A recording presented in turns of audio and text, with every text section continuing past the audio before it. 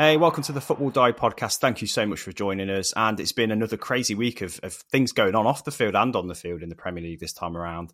Notably, Manchester City losing to Tottenham again. No surprise there. They do it all the time, it feels like. But off the field, yeah, City have had some quite serious allegations made against them by the Premier League of all people. So we're going to start there, I think, as well as the City-Tottenham game, which Tottenham won. A dent in the title hopes of Man City, but they've got bigger problems at the minute, haven't they really, Myles? I mean, the statement from the Premier League reads quite seriously, and I don't think many are surprised that these allegations are being brought up, these charges. But breaking financial rules, over 100 counts against City, potentially, after an investigation that's been going on for more than 4 years, I think, from the Premier League. What are your feelings about that? Because there's not much detail so far, but how do you feel about it? It stretches over like a decade-long period, so there's a lot of detail there. Yeah, obviously we've got to be careful with it while we don't know too much of the ins and outs of where these irregularities are. But it is very alarming to hear the level of this problem and how many times this has come up. And obviously, it's not the first time there have been these allegations against Man City, and they've kind of rode their way through them each time. But it doesn't look good. We've obviously seen what's just happened to Juventus over in Italy, and whether that will set a precedent that the Premier League feel like they have to follow now. It's very telling that this is another Super League club as well. It's a really interesting thing to see develop. And actually, we talked last week about whether there was a bit of unrest at City within the playing squad and within the coach. And if you've got things like this going on in the background, City's statement kind of made it seem like they were surprised at these allegations coming out. But they can't genuinely be, surely. It must be something they're aware of. And if they're not, that's... I don't know, though. They need to at least be aware that people are looking into them, surely, because that seems like poor management on its own. But we'll see what implications it has. I mean, if it's anything like Juventus and they take 15 points off them, they'll still be above Liverpool and Chelsea, which is quite funny. But it would at least shake things up a little bit. And yeah, who knows what... It's really unprecedented, isn't it, in England? We don't really know what to expect from this. No. Well, we've got to really not say too much because there's not much detail to kind of look at.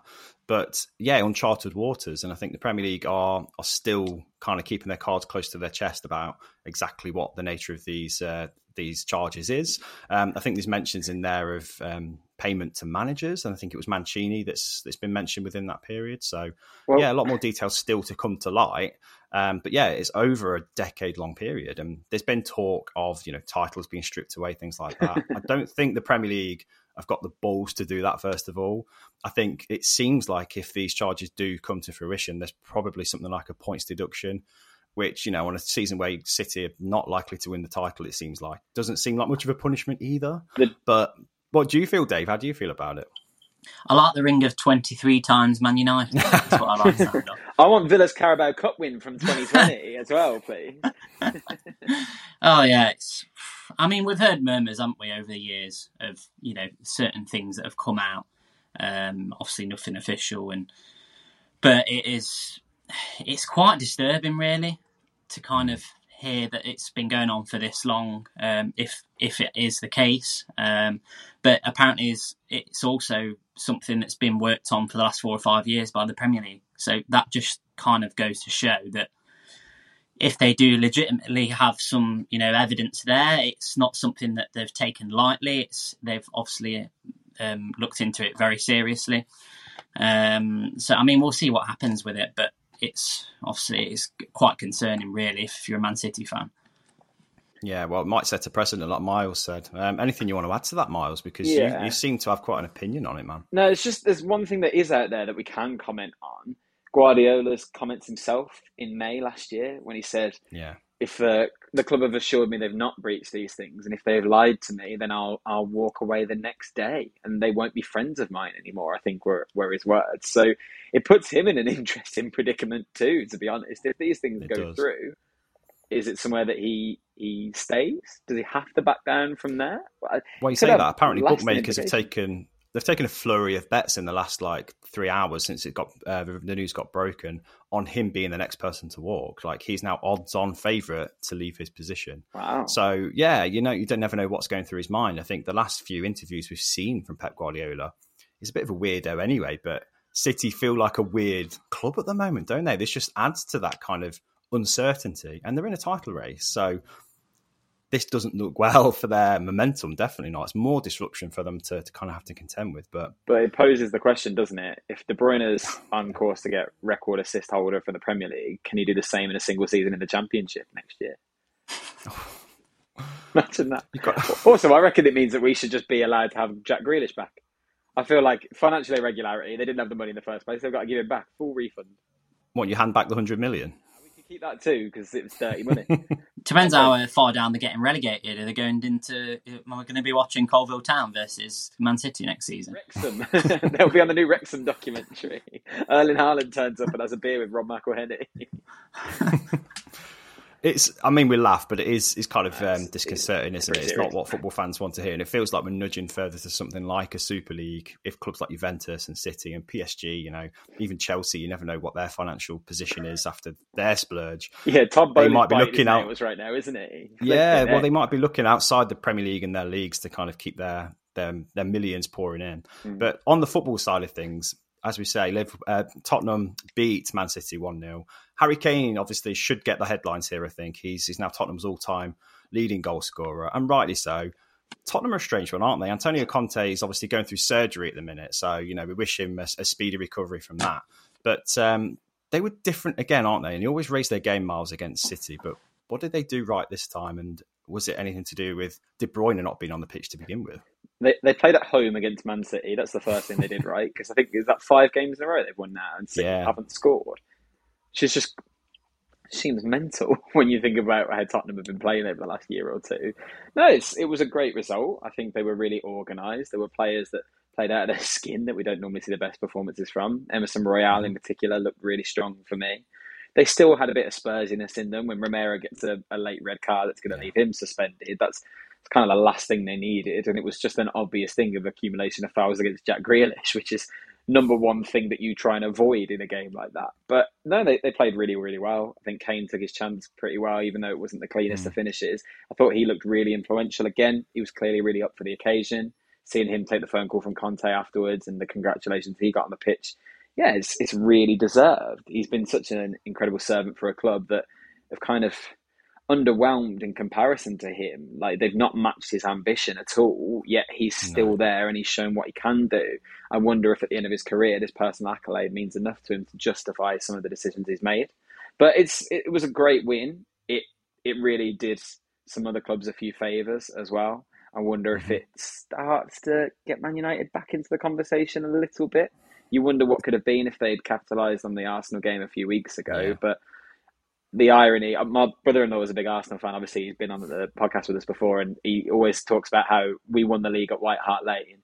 And I said to him, well, you got a new one this weekend now. Spurs won the league for us. So it's a great turnaround for Arsenal in particular. But well played by Spurs, I suppose. You've got to give them some credit. Well, yeah, it's another twist in the top 6, isn't it? And it's becoming a little bit more open with results like that. But Arsenal failed to capitalise, Dave, on that result. Obviously, they lost to a Sean Dyche-inspired Everton earlier in the day. And it was something that everybody saw coming, wasn't it? Sean Dyche galvanising this Everton side.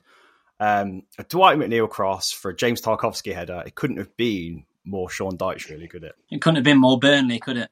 But they got relegated last year, so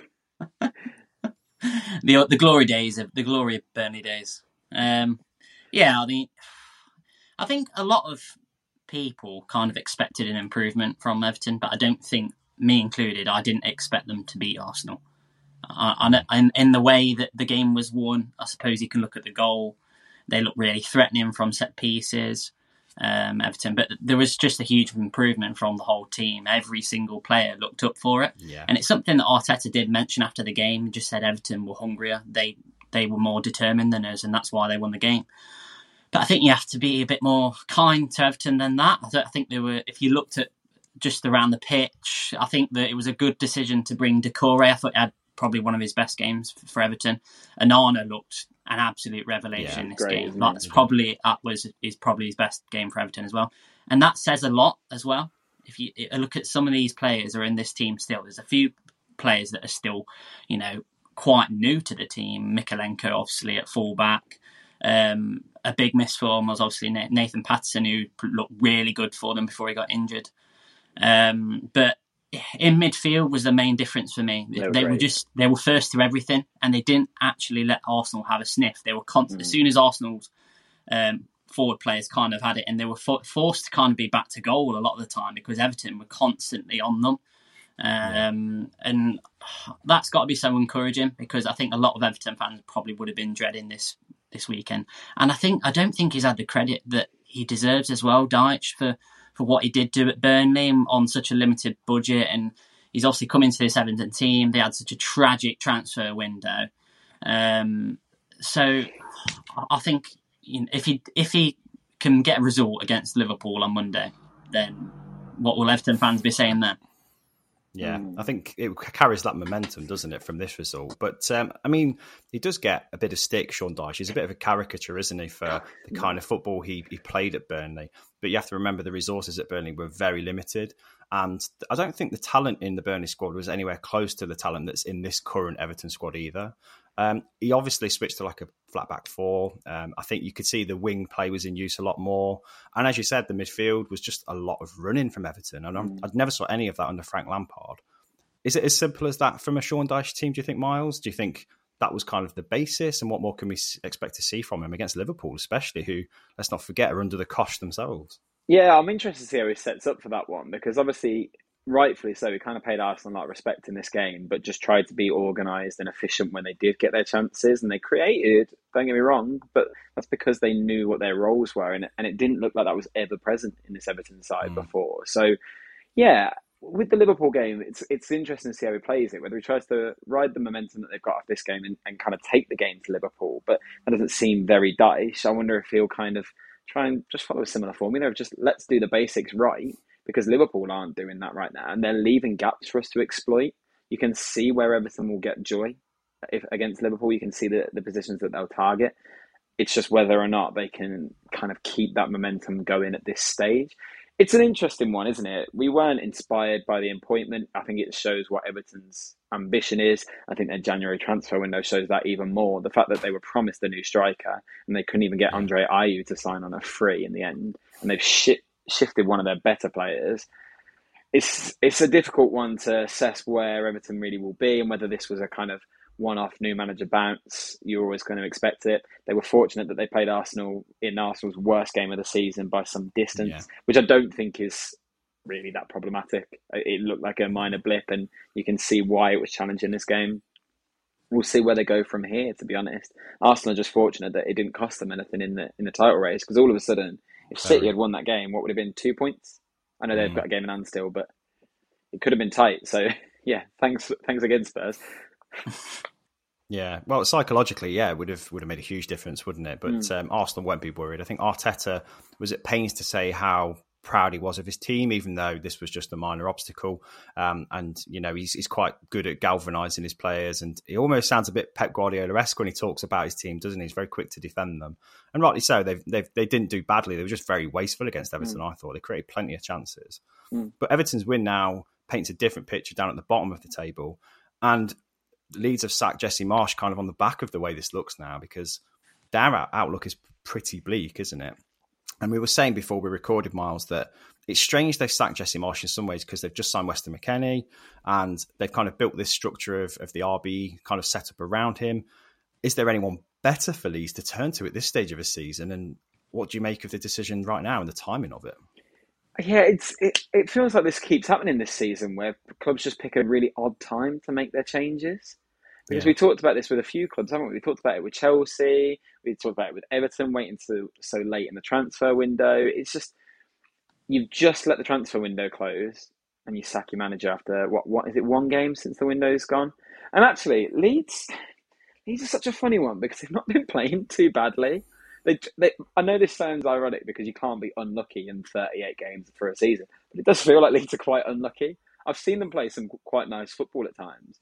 And yeah, they've built a squad around what Marsch wants. There's obviously that connection with them bringing in so many American players.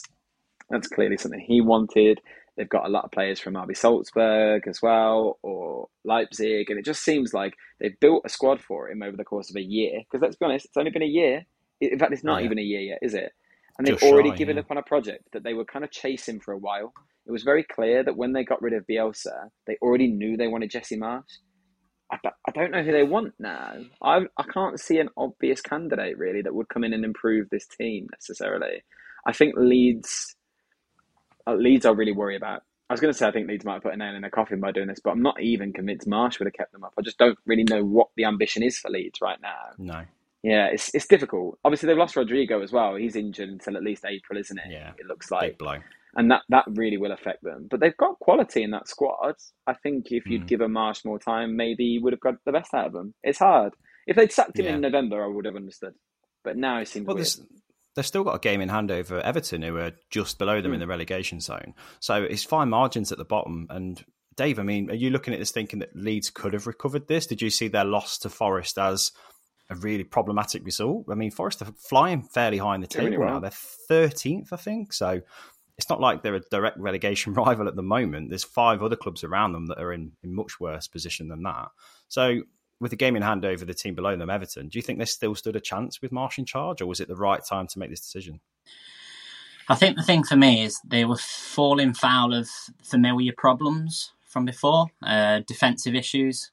If you looked at their defensive mistakes that they have been making for the last 18 months, 2 years even, and they've got some of the same personnel in there now that they have had, for a couple of years. So it's almost go to say if keep trying something and expecting different results.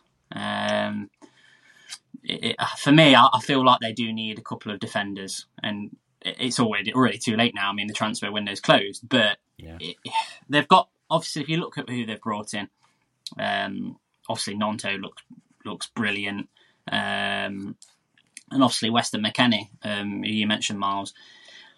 It is just strange how they have looked seriously to kind of back the manager, but then it almost feels like an impulsive decision.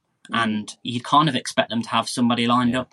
I know, obviously, Carlos Corberán at West Brom was at Leeds between 2020 and 2022 as their under-23 manager. Just before that, couple of years earlier than that. And he went to Huddersfield. And you look where he took Huddersfield and nearly got them promoted into the playoffs. He's doing an amazing job at West Brom, so it wouldn't surprise me if they did bring a familiar face back in. Obviously, I know a lot of people are mentioning Bielsa, but I don't think that would be a great idea. But a familiar face who's been at the club, knows obviously what the club's about, is obviously a very promising manager, and what he's achieved so far, he looks a good suit for me. So I've got a name for you. Go on. Solskjaer? It's available. I don't know about that. Why? The last time we had a team in the relegation battle, he made it worse, I think. Oh, yeah, but that's a different manager. Think about how Solskjaer got United playing at times and how he liked to play. Is this Leeds squad is that not their best route out of this? I don't know if he'd want to go to Leeds, to be honest. He's very Man United now. I think I'd be frowned upon quite a bit, yeah. Well, then they could have Gerrard out the question. Gerrard or Lampard, they're both available, yeah. Yeah, there's a reason they're both available. Don't take either of them. That'd be a turn up for the books, wouldn't it? Back in Premier League management straight away. Yeah, it's a strange one at Leeds. I mean, I think the way they play is always a bit kamikaze sometimes, isn't it? They always try and play on the front foot, and you can only play like that if you've got a really solid defence, and they've never looked very solid at the back, have they, Leeds? So, yeah, I think unless they'd signed a couple of really dependable defenders, this was never going to work out for them. And they were fun to watch, Leeds, don't get me wrong. Marsch got them playing some good football sometimes. So, yeah, it is a shame that project hasn't actually come to fruition or even been close to being completed. Less than a year in the job is not long enough, is it, to kind of make significant change to a team, especially a team that was ingrained in the Bielsa way of playing. It's going to take time to get rid of, isn't it? And I think he did a good job in changing that fairly quickly. So fair play to Jesse Marsch. He did all right for me. I think he deserved a chance, I think. A character we'll miss in his interviews as well. And I'll definitely miss Yank Lampard trending on Twitter this weekend was a personal highlight, to be honest. That was very funny.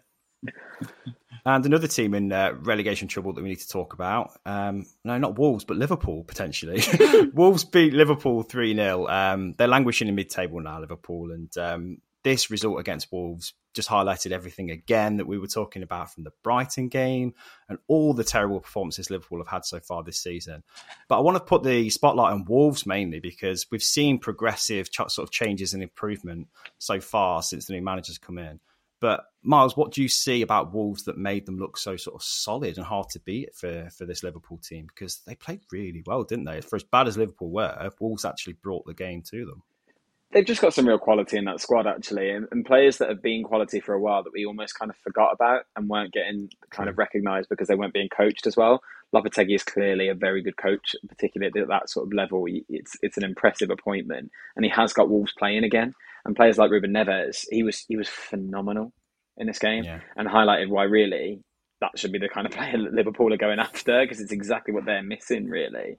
No, I thought Wolves were great, and it wasn't one of those games where you look at it and think, oh, okay, they kind of hit Liverpool on the counter at times and they got a bit lucky. I thought they were great. I think Klopp's comments after the game were ludicrous, that he saw it as a 2-0 game because the third goal shouldn't have counted because it was the first time they'd crossed into Liverpool's half or something like that. And then Wolves excellently responded on Twitter with a picture of Ruben Neves, like disappointed, and the scoreline changed from 3-0 to 2-0. Absolutely brilliant from Wolves' admin there. I love that. But no, I think they were really, really strong in this game. They've done some smart business over the last couple of windows. Mateus Cunha looked really good in this game as well. So Wolves shouldn't be any trouble, really. Their squad definitely good enough to be the sort of level they are in the Premier League. Mid-table team, potential to kick on if they invest well again, I guess. Well, they didn't look like they could score a goal for anything not so long ago, really. But 3 past Liverpool, I don't know how much that says about this Liverpool team at the moment, but they made the chances, and I think Dawson's signing as well is another sign of them trying to sort of look more solid, more dependable, and he played really well as well, and it was good for his goal. Dave, are you looking more positive about Wolves now? Can you see them actually using this kind of mini momentum they're building to put a run together? Because they're still in the mix for relegation, but they look healthier than some of the teams we've already spoken about, don't they? I think the main thing for me about Wolves and they're so annoying to play against. Like, you always dread playing against Wolves because they're always difficult games. I hate playing against them as a United fan. It always seems to be one of our bogey teams where we just struggle to get a result. So you've got to give them a lot of credit, especially obviously under the new manager as well. They equally as difficult to play against. And you're looking at some signs, obviously, in attacking areas. Obviously, Adama got an assist in this game, which he has obviously struggled, which is very rare. He struggles, obviously, for end product, as we know. And they actually had the highest XG this weekend. I don't know if that's more Liverpool being just awful defensively or Wolves actually improving in this area. They obviously, it could have arguably been 4. I don't know what happened to Jimenez at the end there. That he should have scored. But yeah, obviously the changes that he's made, and it seems like the players are responding to him.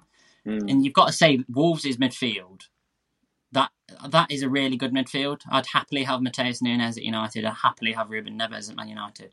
There's a lot of top 6 teams who would happily have those players. And I think Liverpool have been linked with Mateus Nunes, haven't they, in the summer? They have, yeah. So, they are blessed with a lot of talent in that squad, and they shouldn't be anywhere near the relegation zone, really, for me. So what is the difference now then, do you think? I know there's a new manager, there's a couple of new players, but like you say, a lot of the talent that's there has been there for a while, but we've just kind of forgotten about them because they hadn't really played as well as they could have done. What's different then, Myles, about the Lopetegui Wolves? What's changed? He is the big difference, isn't it? I mean, look at the level that he's come in from. This is someone that was doing excellent things with Spain until there was the fallout when he was offered the Real Madrid job not that long ago. It's insane, isn't it? Yeah, but it's someone that Wolves had earmarked before that point, obviously. It was someone that they saw fitting in with this project, and that's exactly what has happened. He's got them built. They just seem a lot more confident. I know that seems like such a basic thing to say about a new manager, but he does seem to have instilled a sense of quality into the players through their actions. It just seemed like the players that we expect good things from, like Neves, they weren't producing them as regularly, as frequently. And obviously, we know that they're struggling with goals, as Dave mentioned, and Jimenez, since his injury, has kind of failed to get back to that level. Diego Costa was never really destined for success. But if they can start to spread the goals out and not worry so much about that focal point, it seems like they're not playing towards someone like Jimenez anymore. They're using the squad better, and they've got quality there. Daniel Podence, he's going to score goals. Neto could score goals. That squad is actually quite talented. Let's not forget how they assembled it. And you forget about Neto. Yeah, it's really easy to. But that was a player that, again, had all the potential in the world at one point. And United were looking at him, weren't they? There's a lot of players there that you could see them moving on to a bigger club and fitting in perfectly. It just wasn't clicking at Wolves previously in the season. But Lopetegui seems to at least have got them a lot more organised, playing better football. Their passing's a lot quicker. They seem a lot more aware of what's going on the pitch than they did before. It looks like a strong side, actually. I wouldn't be surprised to see Wolves quite comfortably mid-table at the end of the season. And they'll be joined by Liverpool there, I think. It's a bit of a coup, really, to get Julian Lopetegui for Wolves, isn't it? I think it's a sign of the strength of the Premier League that that has happened, because they're a team fighting relegation. Although they're a talented team, I think that's probably the main reason why he's taken the job, because you can see this Wolves team as having a lot more potential to do better. And it's only a couple of seasons ago they were kind of in the fringes and in the talk for European places, weren't they? And I still think they've got a squad that's capable of that. Obviously not this season, but there's kind of shades of Unai Emery, I think, and his impact on Villa. It's just taken a really excellent coach to come in and get a talented team playing again. I do think this Wolves squad will get picked apart in the summer, though. I think there's quite a few players that will get picked up. I think the midfield will be torn apart. Neves has been there a long time now, really, and a lot longer than he should have been when you consider his level and his quality. And I think Dave's right. Nunes is another one that Liverpool are looking at him, but would you join Liverpool without Champions League next season? There are clubs that could come in for Nunes that he'd do a really good job for. I think you're right about United. They'd benefit from a midfielder like that. I don't know. It's an interesting time for Wolves, but you trust them to invest well, to be honest, because they've got a few wrong. I mean, we saw how Patrick Catrone got on there, for example, but the majority of the time when Wolves buy a player, it works out fairly well. They seem to be quite good at that. Yeah. Another team that has had a mini transformation this game week as well is Leicester. So Leicester beat Aston Villa 4-2, and a lot of fresh faces in the team. I think it was 3, wasn't it? New players in the Leicester lineup. And Brendan Rodgers has been saying for about a year now, hasn't he, that he needs some fresh faces in that lineup. And we mentioned Unai Emery and his impact on Villa. I don't think, again, like Arsenal, really, he'll look at this result with too much concern. It was just wasteful on their part. But for Leicester, they took their chances. And Dave, that, for me, I thought was the difference between Leicester of a few weeks ago and Leicester this weekend.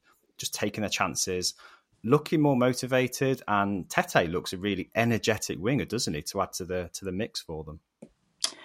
Yeah, I mean, what did they have? Was it 4 shots and 4 goals? Yeah. I mean, 4 on target. I think they had 9 across the game. Yeah, I mean, it says a lot, really. I mean, one thing I did notice, Leicester obviously clinical in the way that they took their chances. And yeah, you mentioned Tete there, who was obviously very impressive on his debut and the way he took his goal. I'm actually quite surprised that Leon let him go, to be fair, because he's actually had quite a good season. And at Shakhtar, he was actually one of their main men. So I'd be surprised if Leicester get him permanently, because I think there'll be bigger teams in for him. From looking at kind of his profile, and typically his probably the sort of player that Villa would like. I just think Leicester. Iheanacho, for me, he's been waiting for a chance for a while, and he's come in and actually had such a great game, goal and 2 assists. I thought you've got to mention Dewsbury Hall's ball out to Barnes for Iheanacho's goal was world class, like that crossfield diagonal ball, and Iheanacho took it really well. And it's somebody I kind of gets cast into the shadows, isn't he? Really, Iheanacho over the years. There was a time when we were talking about him and Rashford as the next 2 real kind of big talents in the league, and he's had a bit of a tough time. So it's good to see him actually doing well again. I just feel as though Leicester did actually exploit Villa, just for some reason was so tentative playing out this game. And I hate to mention it because he's done so well recently, but Kamara was probably at fault for 2 goals. Lost the ball kind of in the defensive third, and Leicester just took advantage of that. And it's not something that we don't know. Leicester actually have a really good counter press, and they pick their moments to press really cleverly. So I wasn't surprised to see that happen. I was more surprised just to see how Villa just gave away their goals. Yeah. I think they'll be surprised as well because they've been on such a good run of form, and I'm sure Unai Emery was tearing his hair out watching it unfold in front of him. But putting Villa aside for a second, Miles, if we can, we'll come on to them later. But Leicester needed this result, didn't they? And it's a change to see Brendan Rodgers and a team of Brendan Rodgers actually perform the way we know they can. Like Dave said, there's some very talented players in that Leicester team, like the Wolves team we've just talked about as well. But they've just lain fairly dormant for the last year or so. Did it just need a bit of energy and a bit of freshness from the transfer market? Is that all that was missing, really? Yeah, I think so, because actually, if you remember, we were kind of critical of Leicester's transfer market in the summer, and then they started the season poorly. I know they brought in Feist, but it took him a long time to get going, didn't it? And they'd obviously sold for Fana. They'd not signed a new contract down for Tielemans or Maddison, which is still not resolved, by the way. Let's not forget that. But January does look a lot more successful for them. And yeah, energy was the thing with this one, clearly. Dave mentioned their high press. Yes, there were mistakes in the Villa back line, and we'll talk about them surely, I'm sure. But it was down to the fact that Leicester were just up for this. And that's something that we haven't always seen from Leicester this season. They have been a bit lethargic at times. And the energy that Maddison brings, him being back, obviously, is a really influential thing. The calmness he had in front of goal to take his as well was really good. Tete, you're right to mention, he caused all sorts of problems on that side. And he was just aware constantly. And for a new player to come into a team and be that aware of where his teammates are moving and where the ball's going, that's excellent too. So, yeah, a great win for Leicester. I don't think we can overplay it. I think they were fortunate, I'll be totally honest. They were clinical, yeah, but they should not have had the chances that they had. So you want to see them create them off their own back a bit more. I don't want to sound like I'm undermining what they did, because their press was excellent. And that, I suppose, in itself is them creating chances. But they allowed Villa to have the ball. They countered at times. They were waiting for those opportunities. But we'll see. I don't think Leicester are in serious trouble. We never really thought that they would get relegated, even when they're in that terrible position at the start of the season. You just thought they had enough quality to pull them out of it and a good enough manager to do it. So they've stuck with Rodgers. They've invested again. They'll be fine. My only other real comment to make on the Leicester game, and I know he's been around for a little while now, but Kieran Drewsbury Hall just feels like a football manager regen. Like a player that I swear he didn't exist, and then all of a sudden had 30 appearances in a row for Leicester. I don't know where he came from. He's a late bloomer. He's been kind of knocking on the door from the reserve team for quite a while. And he's a local lad as well. And he's been given his chance and absolutely taking it. Because for somebody who's broken to the first team, he's quite old, really, isn't he? In his early 20s. It's normally something you do in your teens. But he's took his chance. And he looks like he could potentially get an England call-up at some point in the next year. How he mental. He's pretty good, isn't he? He's all right. I wouldn't get that far. The other really big news coming out of Leicester that happened a week ago, but I would put money on the fact that the majority of people watching this or listening to this don't know, and I'll be amazed if either of you two caught it as well. Did you know on deadline day, Mark Albrighton joined West Brom? Yeah, I did. I thought of you straight away because I know you love him. No, that is the most under the radar signing that you will see in this window. I'm gutted. I don't want to he only scored, didn't he, a couple of weeks ago? Yeah. He scored he for played, Leicester. I think in the FA Cup, didn't he? Yeah. He played and scored it, and then all of a sudden I looked and I was like, hang on, why is he holding a West Brom shirt? Bizarre. I think that might be Jamie Vardy is the only player left from the title-winning team now. I think I'm right in saying. Yeah, nice. I think so. Yeah, that makes sense, I suppose. But let's look at Villa then. I mean, how are you feeling after a result like this? Because I know the last time we felt like this and had this conversation was in the Cup against Stevenage, wasn't it? And we're saying it's a great opportunity, really, to kind of look at the team and go, okay, what went wrong? How can we move on from this? What do you think Unai Emery will be thinking right now? Yeah, I'm furious. We're a shambles. Emery out. January, we bottled it. No. Do you know what? The problem is, and actually it's quite nice not seeing that from Villa fans very often at the moment, and we lost the game and no one going, oh, well, yeah, he's got it wrong here. No, it was one of those things. We played really well. No, it was frustrating. It's really a game of kind of two performances, the forward line and the back line. And actually, a couple of weeks ago, I was talking about how successful the defence has been and how organised we've looked. That's not changed based on one result. It was just a bad game. I'll be totally honest. You talked about Kamara, Dave, completely right. A couple of silly mistakes, but 99 times out of 100, he makes that turn in the box when he gives the ball away from the first one. There was a simpler option. Konsa is stood right there, and he could have laid the ball back to him. But what we saw was Villa trying to implement a brand new philosophy. Emery's changing the style of play in the team. It's going to take time to get that perfect, and we've been really good so far. We were good at a lot of areas of that game in this game, but let's be honest, it's still early in the project. We can't be too reactionary to it. It was a frustrating one because we gave Leicester 4 goals. Let's not get twisted. All of those goals were really avoidable. A couple of them because we gave the ball away in silly positions. A couple of them because defenders just didn't mark their man, which is really frustrating. It was Mings' poorest game for a long time. Yeah. Luca Dean looked lost defensively in the first half, and then Moreno came on and he made a mistake as well. So it just wasn't our day. I think that's the easiest way of putting it. I do want to focus on the forward line though, because there were so many positives. First of all, Buendia looked absolutely outstanding. Yeah. I thought he was phenomenal, and I was gutted for him that he didn't get his own goal. The header from the corner, he's so good. I think he's 5'7", Buendia. Well, that's what the chant at Villa goes anyway. And he's so good in the air. His technical ability with a header is phenomenal. So it's a shame that one didn't go in. Watkins, his goal of the month has to be. The way he got in front of the defender, adjusted his body in midair and flicked the ball past the keeper, I thought that was brilliant. I don't know why it's not been shared more, because I looked at that and thought, as a Villa fan, I was really proud to see that goal. I thought it was his reaction was more impressive than anything. Like, if you look how much of an advantage was it Castagna, I think, was it at the back post? How much of an advantage he had in terms of distance? Like, his reaction speed is ridiculous. Go back a couple of weeks when we beat Spurs. He did exactly the same thing. He pounced on the ball after Lloris saved it before the defender, and we scored from it. He's so good at that. But I just love the striker's instinct. That's what you want to see from Watkins, and what's been lacking at times. But the way he adjusted in mid-air, I just thought that was such a nice finish. That filled me with confidence. Coutinho scored.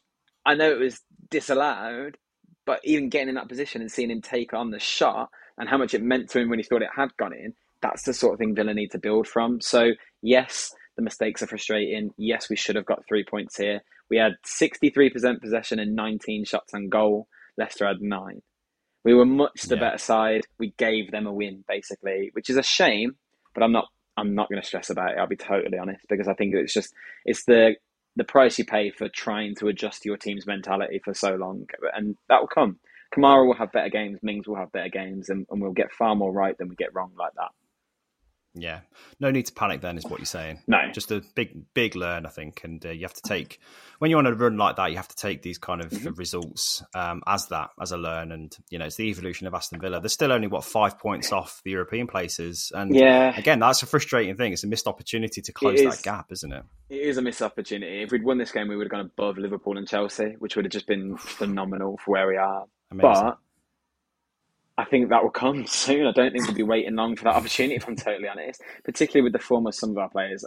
I know I mentioned his goal, but Watkins just generally is in such good form at the moment. Emery's backed him. He's got him playing again. There's a lot to be positive about from Villa, even in this game. So it's fine. I'm not going to be too stressed about it, as long as it doesn't happen again. Dave, I'm going to give you the last word on the pod today. I think I want to get your thoughts on Man United's win against Crystal Palace. It was a tight win because Casemiro sending off made it a tight win, didn't it? But what do you make of the sending off, Dave? Oh, violent conduct. Going off of the footage that the referee looks at, it looks like a straightforward red card. Damn it. But we've looked at angles. I mean, there's obviously a lot been shared on social media. Fans have, had their input.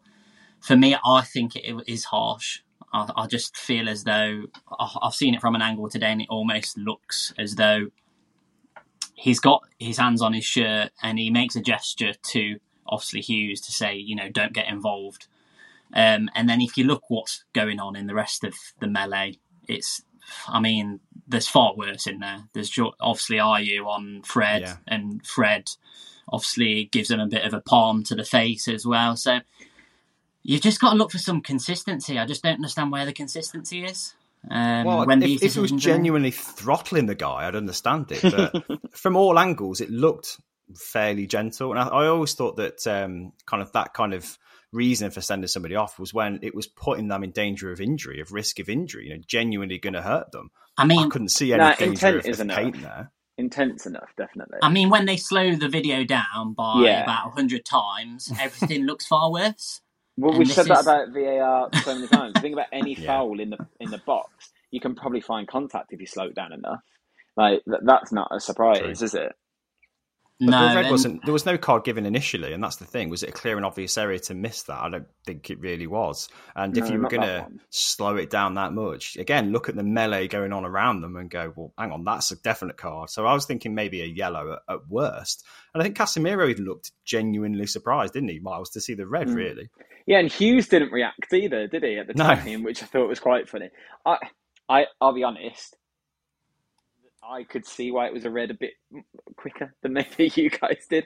Just because I understand what you're saying, that maybe he was trying to calm it down. I've never seen anyone calm anyone down in a bar fight by grabbing hold of their shirt collar like Casemiro did. It looks intimidating immediately, and it could have provoked an action very easily. But if his hands are here as opposed to here, then it's a different situation, isn't it? Then it's like pushing. Then you've got Ayew, who's actually got Fred by the throat like this, like he's about to choke slam him. Yeah, I've not seen that. That's bizarre that's not given. Even in slow motion, that looks bad. It does. Well, to be honest, I was talking about it at the weekend with a couple of my friends who are United fans. Sorry, I'm friends with more United fans than just you two. And they were saying exactly the same thing of, really, that's one of those scenarios where you either give out 6 or 7 red cards, or you pass a couple of bookings around, tell them to shut up and get on with the game. But it just seemed like for some reason Casemiro was the chosen one. And United are really going to pay the price for that because they've obviously lost Eriksen for a little period. Sabitzer, I think, is a really smart sign-in. But now they've got another hole. And all of a sudden you've got a completely different midfield for the next 3 games. Yeah, I think that's the thing I'm most gutted about is just losing Casemiro again for, is it 3 games, isn't it? But they'll appeal, won't they? Suspension. I reckon they'll appeal it. And I think it might be overturned. That's twice he's been obviously booked in the first game, suspended, and now sent off against Palace and probably facing the suspension. Did I read, though, that it's his first ever straight red card? That seems kind of surprising, doesn't it? Well, he always skirts close to the edge, doesn't he? That's the thing. And he always does these little niggly tactical fouls, and he never gets a straight full-on aggression to make him get sent He's such off, an intelligent player. That's why this seemed like such a stupid decision. Even if you are calming him down, don't grab him by the neck. That's silly, isn't it? And I mean, Ten Hag did say he put himself in that situation. You know, once you do that, you are running, and a big risk, really. And it's just it's the heat of the moment, isn't it? That these things do 100%. Happen from time to time, and there's a first for everything. Everyone's got a first red card at some point. Yeah, even he's 30. He's 30 at 30 years of age. That's ridiculous. Yeah, he's done well to avoid it, really, hasn't he? But I'm just relieved that we actually ended up beating Crystal Palace because I hate playing them, don't you? They're like a bogey team for United at the minute. Yeah, and I mean, up to obviously the red card, it was relatively comfortable. There were moments where Palace did, had the odd half chance, but it wasn't really until that it just completely changed the momentum of the game. And then I think United have got to be probably the worst team I've seen that when they're a man down, they just completely lose their heads. They are really, they put you on the edge of your seat when moments like this happen. But the encouraging thing for me is that they are actually showing a lot of character in these situations. They're actually holding out in moments like this. And obviously, you look at the Arsenal game the other week, they did well to kind of hang on in there until they did. So I'm not going to feel too kind of nerved about this because I feel as though we had the game under control up until that moment. And we managed to get the 3 points over the line, which is obviously the most important thing. For me, there's 2 big questions about Man United right now. One, is Marcus Rashford going to catch up with Erling Haaland and score as many goals as him this season? And second of all, was it a mistake to give Ajax a big compensation package to bring Erik ten Hag in when they could have just gone to Luton and got the best manager in Europe at the time? Please tell me we saw this. Nathan Jones saying that he's getting a hard time at Southampton because he's had to compromise his style too much. And actually, if you look at his data, he's the best manager in Europe or something ridiculous. Yeah, I think he said something like he's going to start stopping pandering to the players now and actually manage like he usually manages. Yeah, that's your job. He's been brought in to manage a certain way. And if he's in the Premier League all of a sudden in a dressing room going, whoa, these are Premier League players, I'm going to change the way I manage them, then that's a red flag, isn't it? Yeah, give it 2 weeks, he'll be gone. I just think that has got an air of arrogance about it, hasn't it? It didn't come across well at all. It is very cringy to hear that. Like, it's almost kind of... And you can understand that it's come out today and saying that they're reviewing his position due to quite a few players apparently not happy with his management style, which doesn't surprise me either. Shocking. Yeah. Anyway, on that bombshell, that's it for today's pod and for this week's pod. Thank you for listening, whatever platform you're listening on. We're actually charting on Apple Podcasts lately in a few different countries, including the UK and Ireland. So thank you so much for your support and listening to us there, wherever you choose to listen to us.